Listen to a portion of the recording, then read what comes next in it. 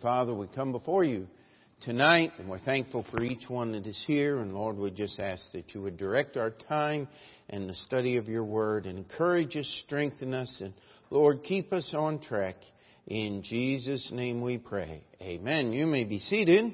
All right, we're going through the book of James. So if you need an outline, wave your hand there. I guess Andrew can run those around.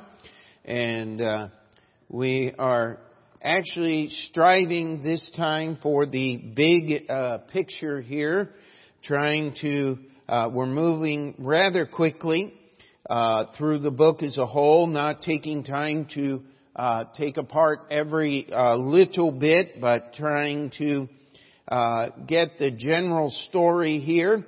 And the word that has just keeps coming up is attitude. And last time we went through James chapter 3, and we dealt with our attitude, the Bible attitude or a biblical attitude toward myself. Not trying to be in charge of everything.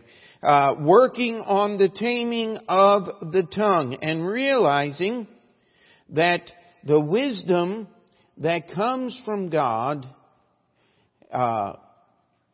and let's just, even though it's not really on your outline here tonight, let's just spend a little bit of time here on verse 13.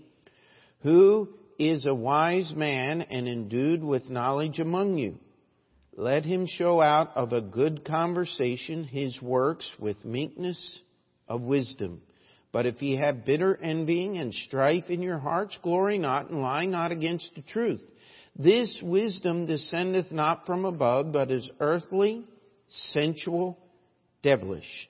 For where envying and strife is, there is confusion and every evil work. But the wisdom that is from above is first pure, then peaceable, gentle, and easy to be entreated, full of mercy and good fruits, without partiality and without hypocrisy. And the fruit of righteousness is sown in peace of them that make peace.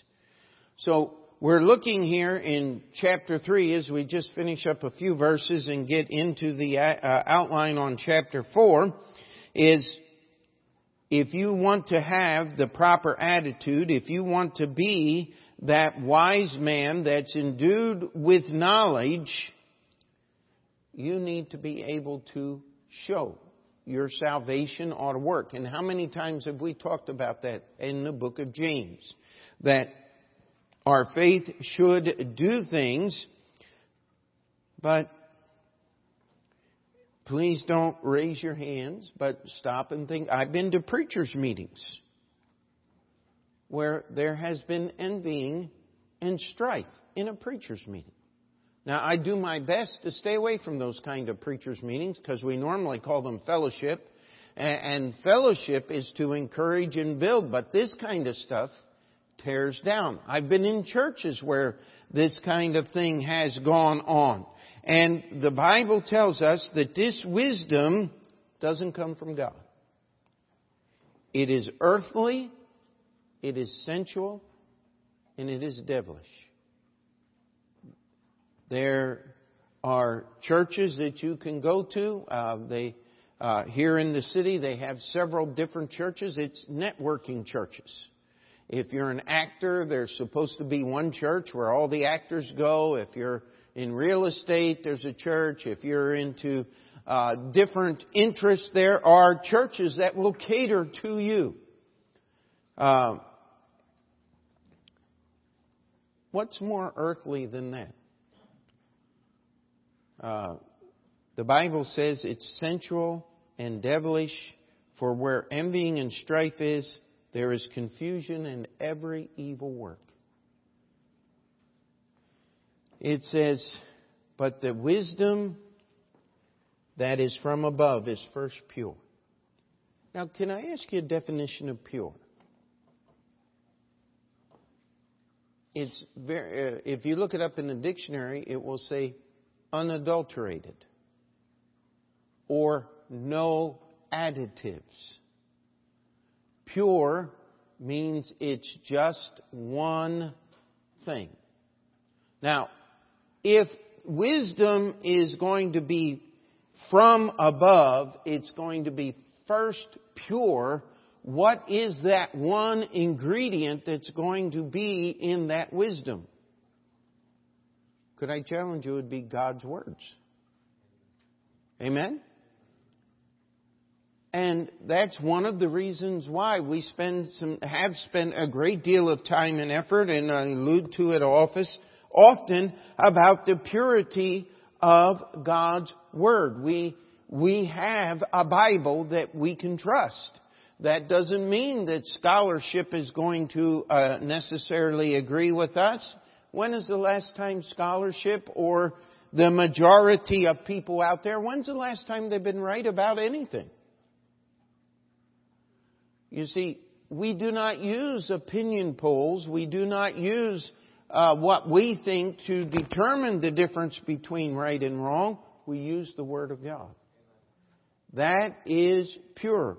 While we were up there, I think I told a little bit of the story. We were going into a McDonald's there in Maine just to get a little snack after church one night, and this guy was trying to tell us that Mr. Trump had the blessing of Cyrus. He was the 45th president, and therefore the 45th chapter of the book of Jeremiah or Isaiah, whichever one that talks about Cyrus. As Cyrus was going to be the one to rebuild Jerusalem, Trump will be the one to rebuild America and all of this. And I'm sitting there going, whoa, wow. That is... And I even asked him, I said, listen, let's pretend for a moment I could do all kinds of miracles. And I prophesied future events and they came to pass. And I said, then I told you that the Jesus that talks about in the Bible is not talking about Jesus of Nazareth. It's really talking about me. I said, what would you think of that? He said, that's not true. I said, why not? He said, because the Bible tells me different. I said, so the Bible is the final arbiter of truth. Oh no, but he's got the Cyrene blessing on, and he's just sitting here going in a circle. You see, God's Word is pure. God's wisdom is always in agreement with His Word. If I can apply the Bible answer, I get the right outcome every time. Amen? That doesn't mean that the Bible is some kind of little spell book and I go, and everybody's going to do what the Bible says. When people refuse to do what the Bible says, bad things are going to happen. There's just no... and one of the rules, one of the things that the Bible sets forth is that there is going to be innocent people suffer because of guilty people's sins. Read the Bible. It's just there. You cannot change that. But the wisdom from above is first pure, then peaceable. You know, when you apply God's wisdom to your heart, what's the first major thing that's going to happen? You're going to get saved. Blessed are the peacemakers. How many of you remember that? If I'm at peace with God, guess what? It's not too hard to be at peace with myself. To be at peace with other people who are at peace with God. And when people who want to fight God and want to be upset at God, I can still use the peace that God gives me to keep myself. That's what the psalmist in Psalm 23, Thou preparest a table before me, where? In the presence of mine enemies, the Bible says. Does that sound like peaceable wisdom? I'll tell you what, it is. And so as we look here at the wisdom that God gives, easy to be entreated, full of mercy and good fruits, without partiality and without hypocrisy, and the fruit of righteousness is sown in peace of them that make peace. So as I take the peace of God and let it reign in my heart and change the way I behave and the way I am acting, when I embrace that wisdom that comes from above, guess what I'm doing? I'm giving another opportunity for the fruit of righteousness to be sown on this earth. Remember Galatians chapter 6? Whatsoever a man soweth, that shall he also reap. If we would sow the right seed, we would get the right harvest. Amen? But we get into the text that we're working on tonight. From whence come wars and fightings among you? I hate to say this as the pastor of Open Door Bible Baptist Church, but there have been fightings amongst our own members at times. There have been things that have not been right. And where do they come from? They don't come from God. Here's the answer right here.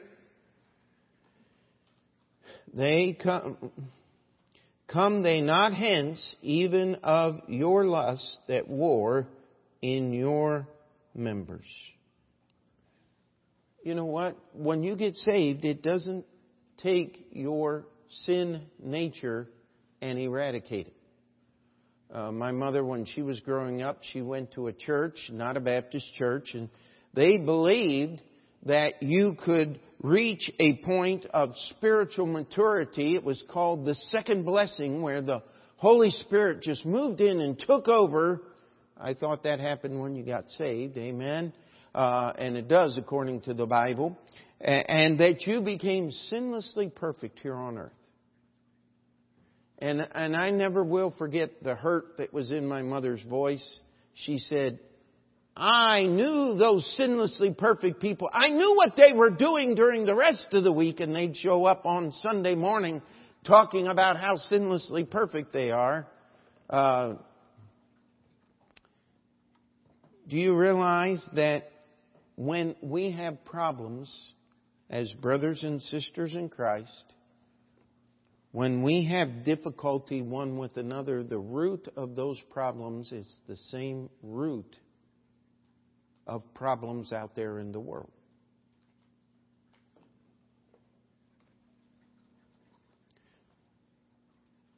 We have people that desire a certain template for America. In fact, we have a senator that has said any justice of the Supreme Court that is against abortion does not deserve to sit on the Supreme Court. Quote unquote, Charles Schumer. And I tell you, that is his opinion and he's more welcome to it. I'm not going to participate. How about you? I am not for the murder of unborn babies in the mother's womb. I'm not for the murder of babies, period.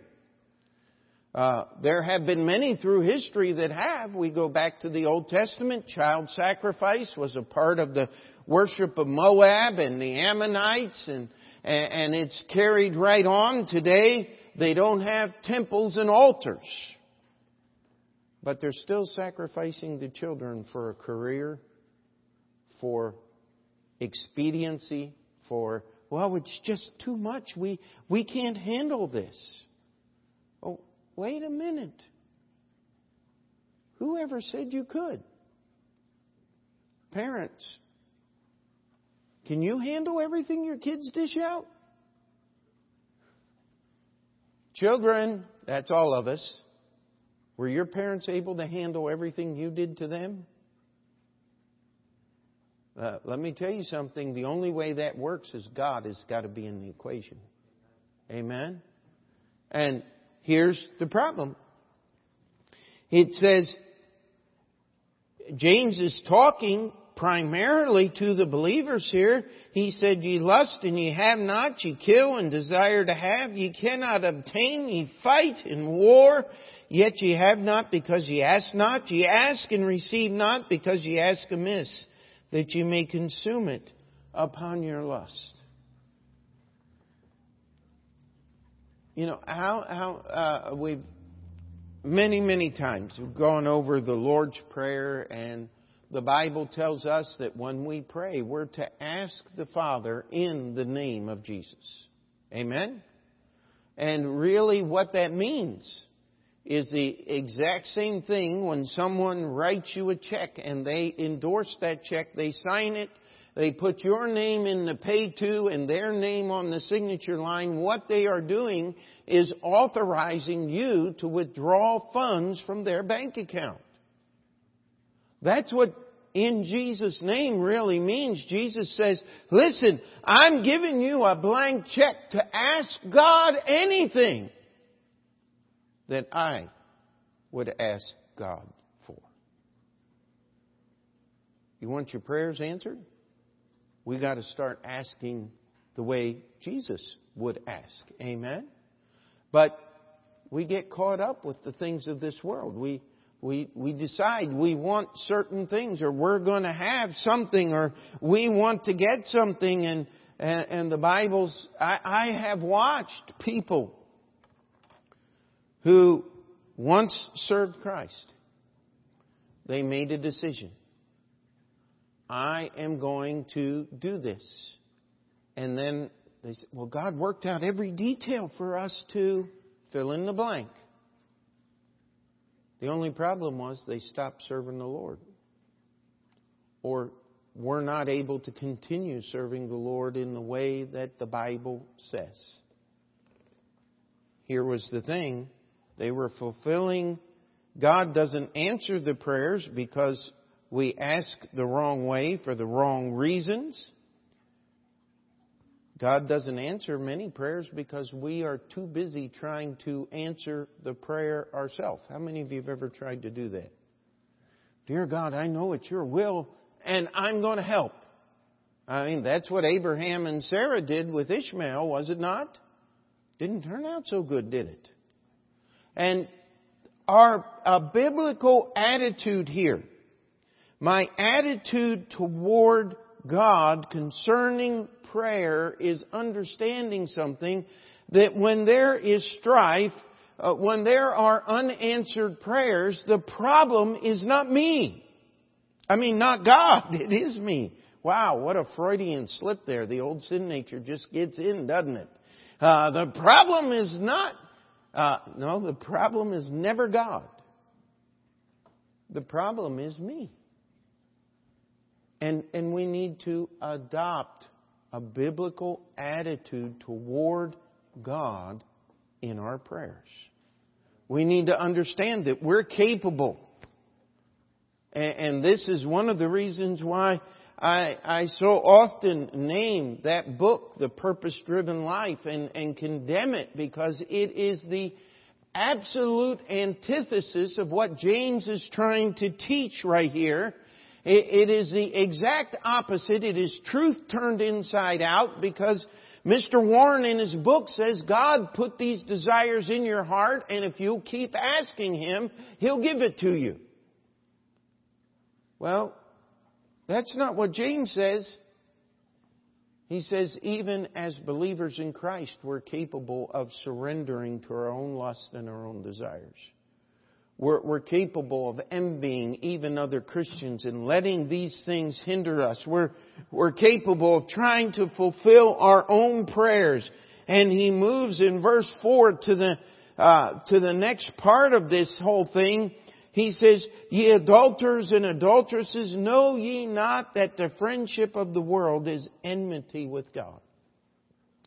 Now we have to understand that James is not necessarily using the word adulterer, the title adulterer and adulteress, in a physical sense of violating the vows of marriage, as much as he is in the spiritual sense of violating our purity toward God.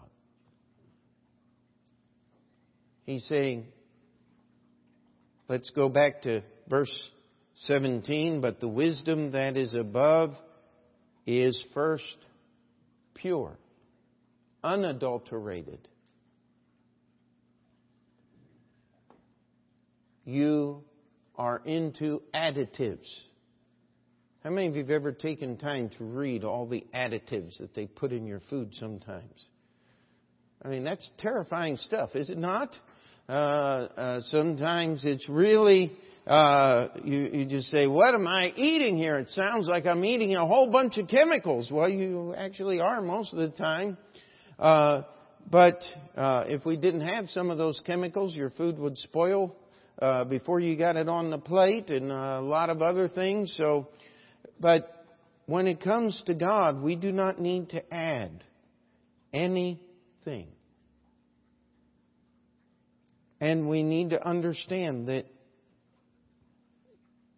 I need to have a proper biblical attitude towards God concerning the world in which I live. Now, before we go through all these things that are talked about in these next verses, we need to understand that God never endorses escapism or isolationism. God never has said, I want you to come out from the world and live in your own little community. Excuse me, I challenge you, do not study the history of the monks and the nuns and the monastic lifestyle. It is so terrible. It makes the present scandals in the Roman Catholic Church look like a Sunday school picnic compared to what went on in the lives of those men and women who separated themselves from the world to be holy unto God and made their own little communities away from the world. The wickedness that went on there is unparalleled in the annals of human depravity. I mean, it's just, that's not what God is saying. But here's the problem. Know ye not that the friendship of the world is enmity with God? We have, I remember years ago we had a college team up here from a Bible college, and they were visiting a church, and they were telling me, says, wow, this preacher's really crazy. It's a Baptist church, but he says he's not trying to win souls. He's trying to build bridges to the world. Uh-oh. What's it say here? Friendship with the world is enmity or fighting against God. If you want to know one of the reasons why I so strongly detest contemporary Christian music, it is because contemporary Christian music is built on the principle of friendship with the world. How many of you have ever heard of a woman named Amy Grant? I used to say young woman, but she's actually about my age. I think maybe a few years older than me. And so she's not young anymore. She was one of the founders of the contemporary Christian music movement. And here is what someone asked her. Who's your favorite music group? The Doobie Brothers. Whoa, wait a minute. And so what do you do when you like to relax? Well, I just grab a beer and curl up on the carpet and put on the Doobie Brothers and listen. How many of you know what a doobie is? It's a marijuana cigarette. That's why the rock band Doobie Brothers called themselves that. They wanted to be a trip. I don't know if somebody played one of their songs. I couldn't identify it. I'm purposefully ignorant of that stuff. But I do remember this years ago. I walked into a Walmart or a Kmart and I heard a voice singing that I had heard before. And I just stopped and I listened, and the song was, "The next time I fall in love, it'll be with you." Does that sound very godly to you? It wasn't a godly song. You know who was singing the lead for the female vocals? Miss Amy Grant. the moment she had a chance to go to the world, she took it. But she wasn't willing to do everything that those worldly people do. Give her credit for that. But that's why she's not really big in the world. You can't be friends with the world without being an enemy with God. You can't have everyone speaking well of you and thinking that this is good. I mean, sometimes people will ask me, Pastor, what do we do with politics? Well, it's pretty simple most of the time. If Hillary Clinton is for it, you ought to be against it. I mean, how can I make it any more plain than that? I have never known her to come down on the right side of any issue. She is a woman that hates God, hates the Bible, hates morality, hates all of the things that we love. If she is against it, then I'm probably for it. I'm not guaranteeing it, but that's a general. You can tell things by who's for and who's against it.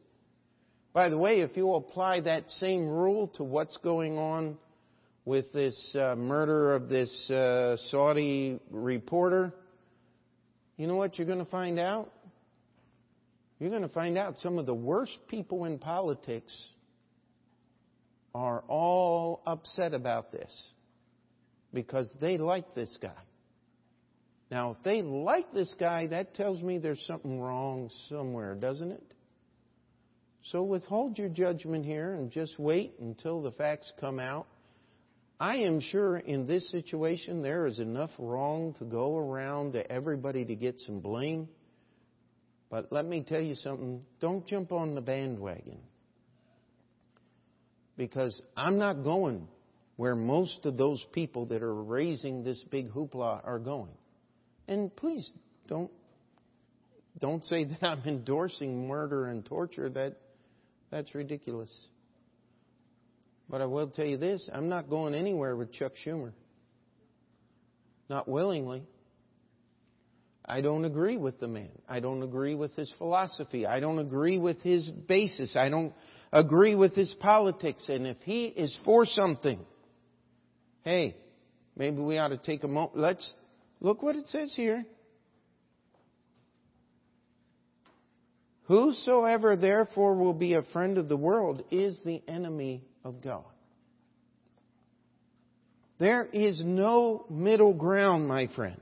There's years ago, actually it was in Bible college. I learned this the first time. You have your, now I'm going to forget it. Wow. You have your thesis. That is your statement of truth. You have your antithesis or your antithesis, the opposite of that. And the real answer is supposed to be in synthesis, where I take the statement of truth, my thesis, my antithesis, my statement of opposite, and I put it together and I find the truth is in the middle. Now that's a great recipe for a bologna sandwich, my friend. Because you're never going to find the truth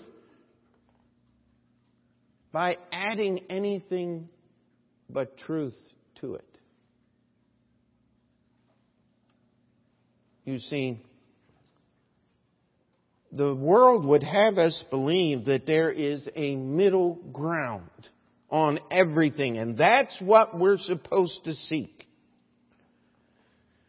I don't know who said it the first time, but I picked it up and I've never... You know what's in the middle of the road, my friend? Roadkill. That's what's in the middle of the road. Let's not try to be middle of the road. Let's understand that at one side of the pendulum swing is the world. At the other side is God. There is no middle ground in that we can stand on. We are seeking to be as godly as we can. This is our attitude toward the world. I do not want the world to help me in my music. I do not want the world to help me in my understanding of the Bible.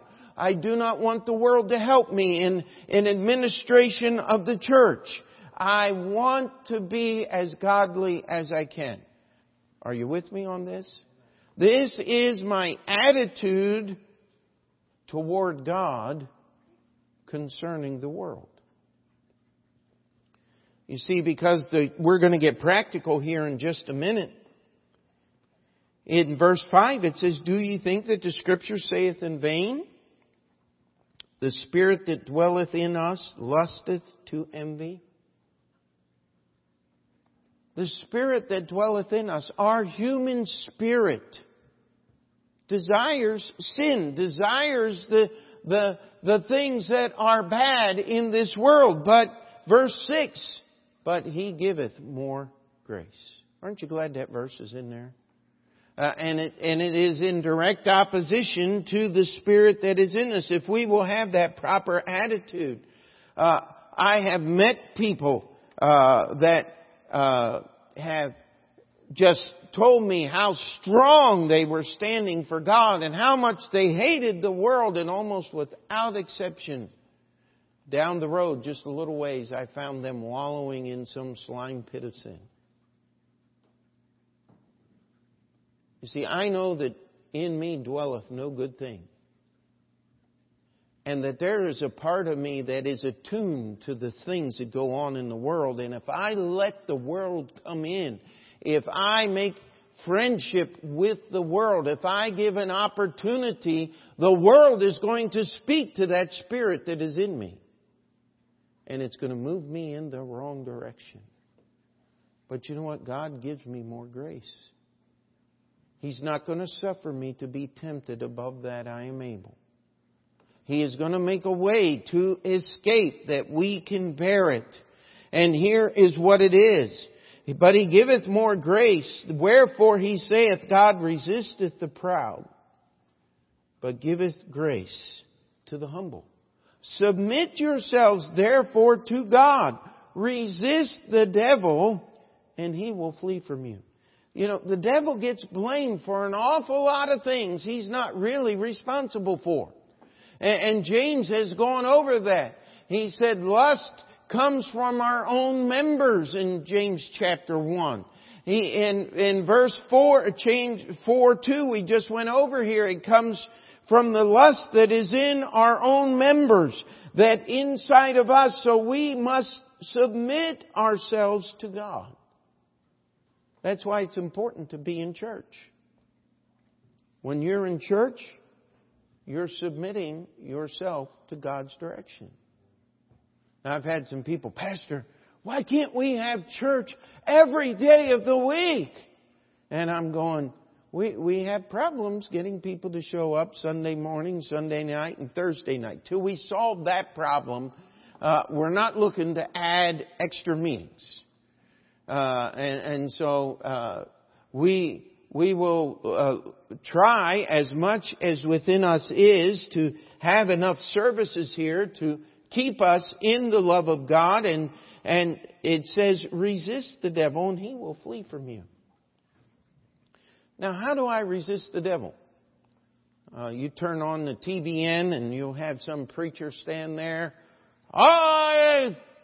Well, I'm not even going to use the words, but he claims to bind the devil and do all of these things. I'll tell you what, I make no such claims. I don't have that power. Jesus does. You know the best way to resist the devil? Hide behind Jesus. You want to fight demonic attacks. Hide behind Jesus. The devil cannot fight the Lord Jesus Christ. You hide behind the Lord. You think the devil's going to stick around? No, he's just Gonzville. Because he knows he is powerless. it's just simply that simple. Draw nigh to God and He will draw nigh to you. Do you think this verse is in here inadvertently, that James is just putting a lot of ideas together to say, well, try this and try that? No, it's all in order here. It's helping us understand how we submit to God, how we resist the devil as we get closer to the Lord. And I love the way I heard it put one time. He said, a preacher was pleading for souls in a meeting we were at. He said, if you'll take one step toward God, God will take a step toward you, but His steps are a whole lot bigger than yours are. Amen. Draw nigh to God. He will draw nigh to you. I'll tell you, it was just a wonderful thing. We went over there, Rachel's, and walked in the apartment, and little Amelia was just a squalling. Just, wah! As only a newborn can do. And Grandma went in and got her and then handed her to Grandpa, and I started rocking her, and pretty soon she was all just laying there asleep. Oh, so sweet. You can't do that when they're 8 years old, can you? Because I can't lift you up no more. And they get too big, but it's so much... It's just something special. Every once in a while, I want to make sure I haven't lost the touch, and that's what the Lord's talking about. He says, if you'll draw nigh to me, if you'll let me hold you close, you'll have all the comfort and the protection that you need. And you know what? You never get too big to be coddled by God. Isn't that a wonderful thought?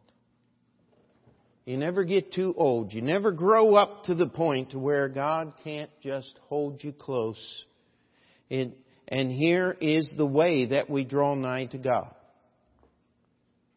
Sinners, when you've sinned against God, you want to draw nigh to God, you wash your hands. How do you do that?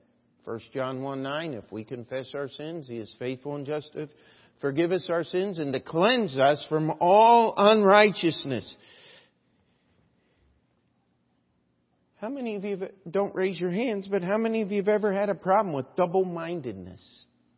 It just seems like there's two of you there. The world has this whole thing called schizophrenia, multiple personalities, and how many criminals have tried to pretend that they were two or three people in order to get off from some hideous crime?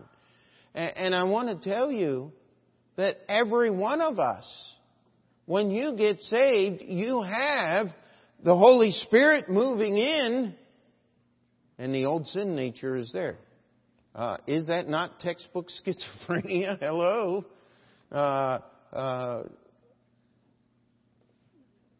But here's what it says. If you have problems with double-mindedness, purify your hearts. Because your mind is controlled by your heart. You see, that part of your heart that's the old sin nature is still reaching out to the lust and the evil that is in this world. At the same time, that heart, read Romans chapter 7. Paul said, who shall deliver me? He said, oh, wretched man that I am. I mean, the struggle sometimes is terrible. But if we will purify our hearts, it will make our minds single on God. What's the next verse say? Be afflicted and mourn and weep. Let your laughter be turned into mourning and your joy to heaviness. We have done such a wonderful job on this thing called optimism. That we have people looking for the best in the worst. And trying to find, you can find something good in everything. Can I challenge you? We just read the verse. I can't find anything good in the world. Only God is good. And it wouldn't hurt for us to let sorrow have a little bit of work. What would Jesus say? Blessed are they that what? Mourn. You want to be comforted by God. Allow the Holy Spirit of God to work up and work through you a sorrow for the wrongs that we have done. Not that somebody else has done. I mean, it breaks my heart to see other people do wrong things. I just can't even imagine some of the things that have happened in America. What just happened in the attempt to derail the Kavanaugh appointment to the Supreme Court. These things strike at the foundation of what America is not, what America was founded to stop. The tyranny of the few. That these little people who think that abortion is the most important aspect of American freedom have the right to lie and malign and make up and do all of these things.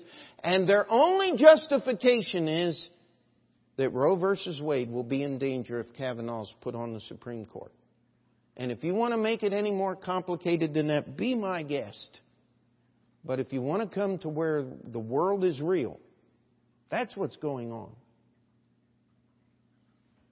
As Americans, we ought to be weeping over that. We ought to be confessing that kind of sin to our God.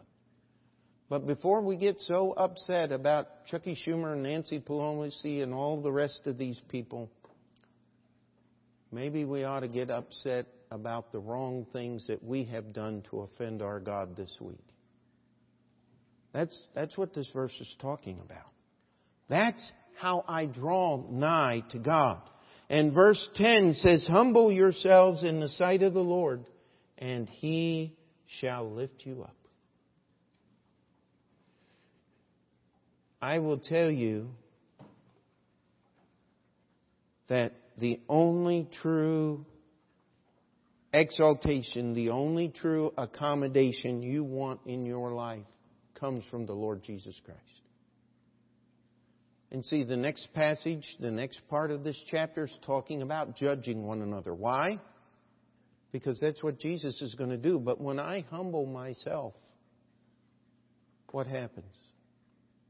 That opens the door for God to use me in the way that He wanted to.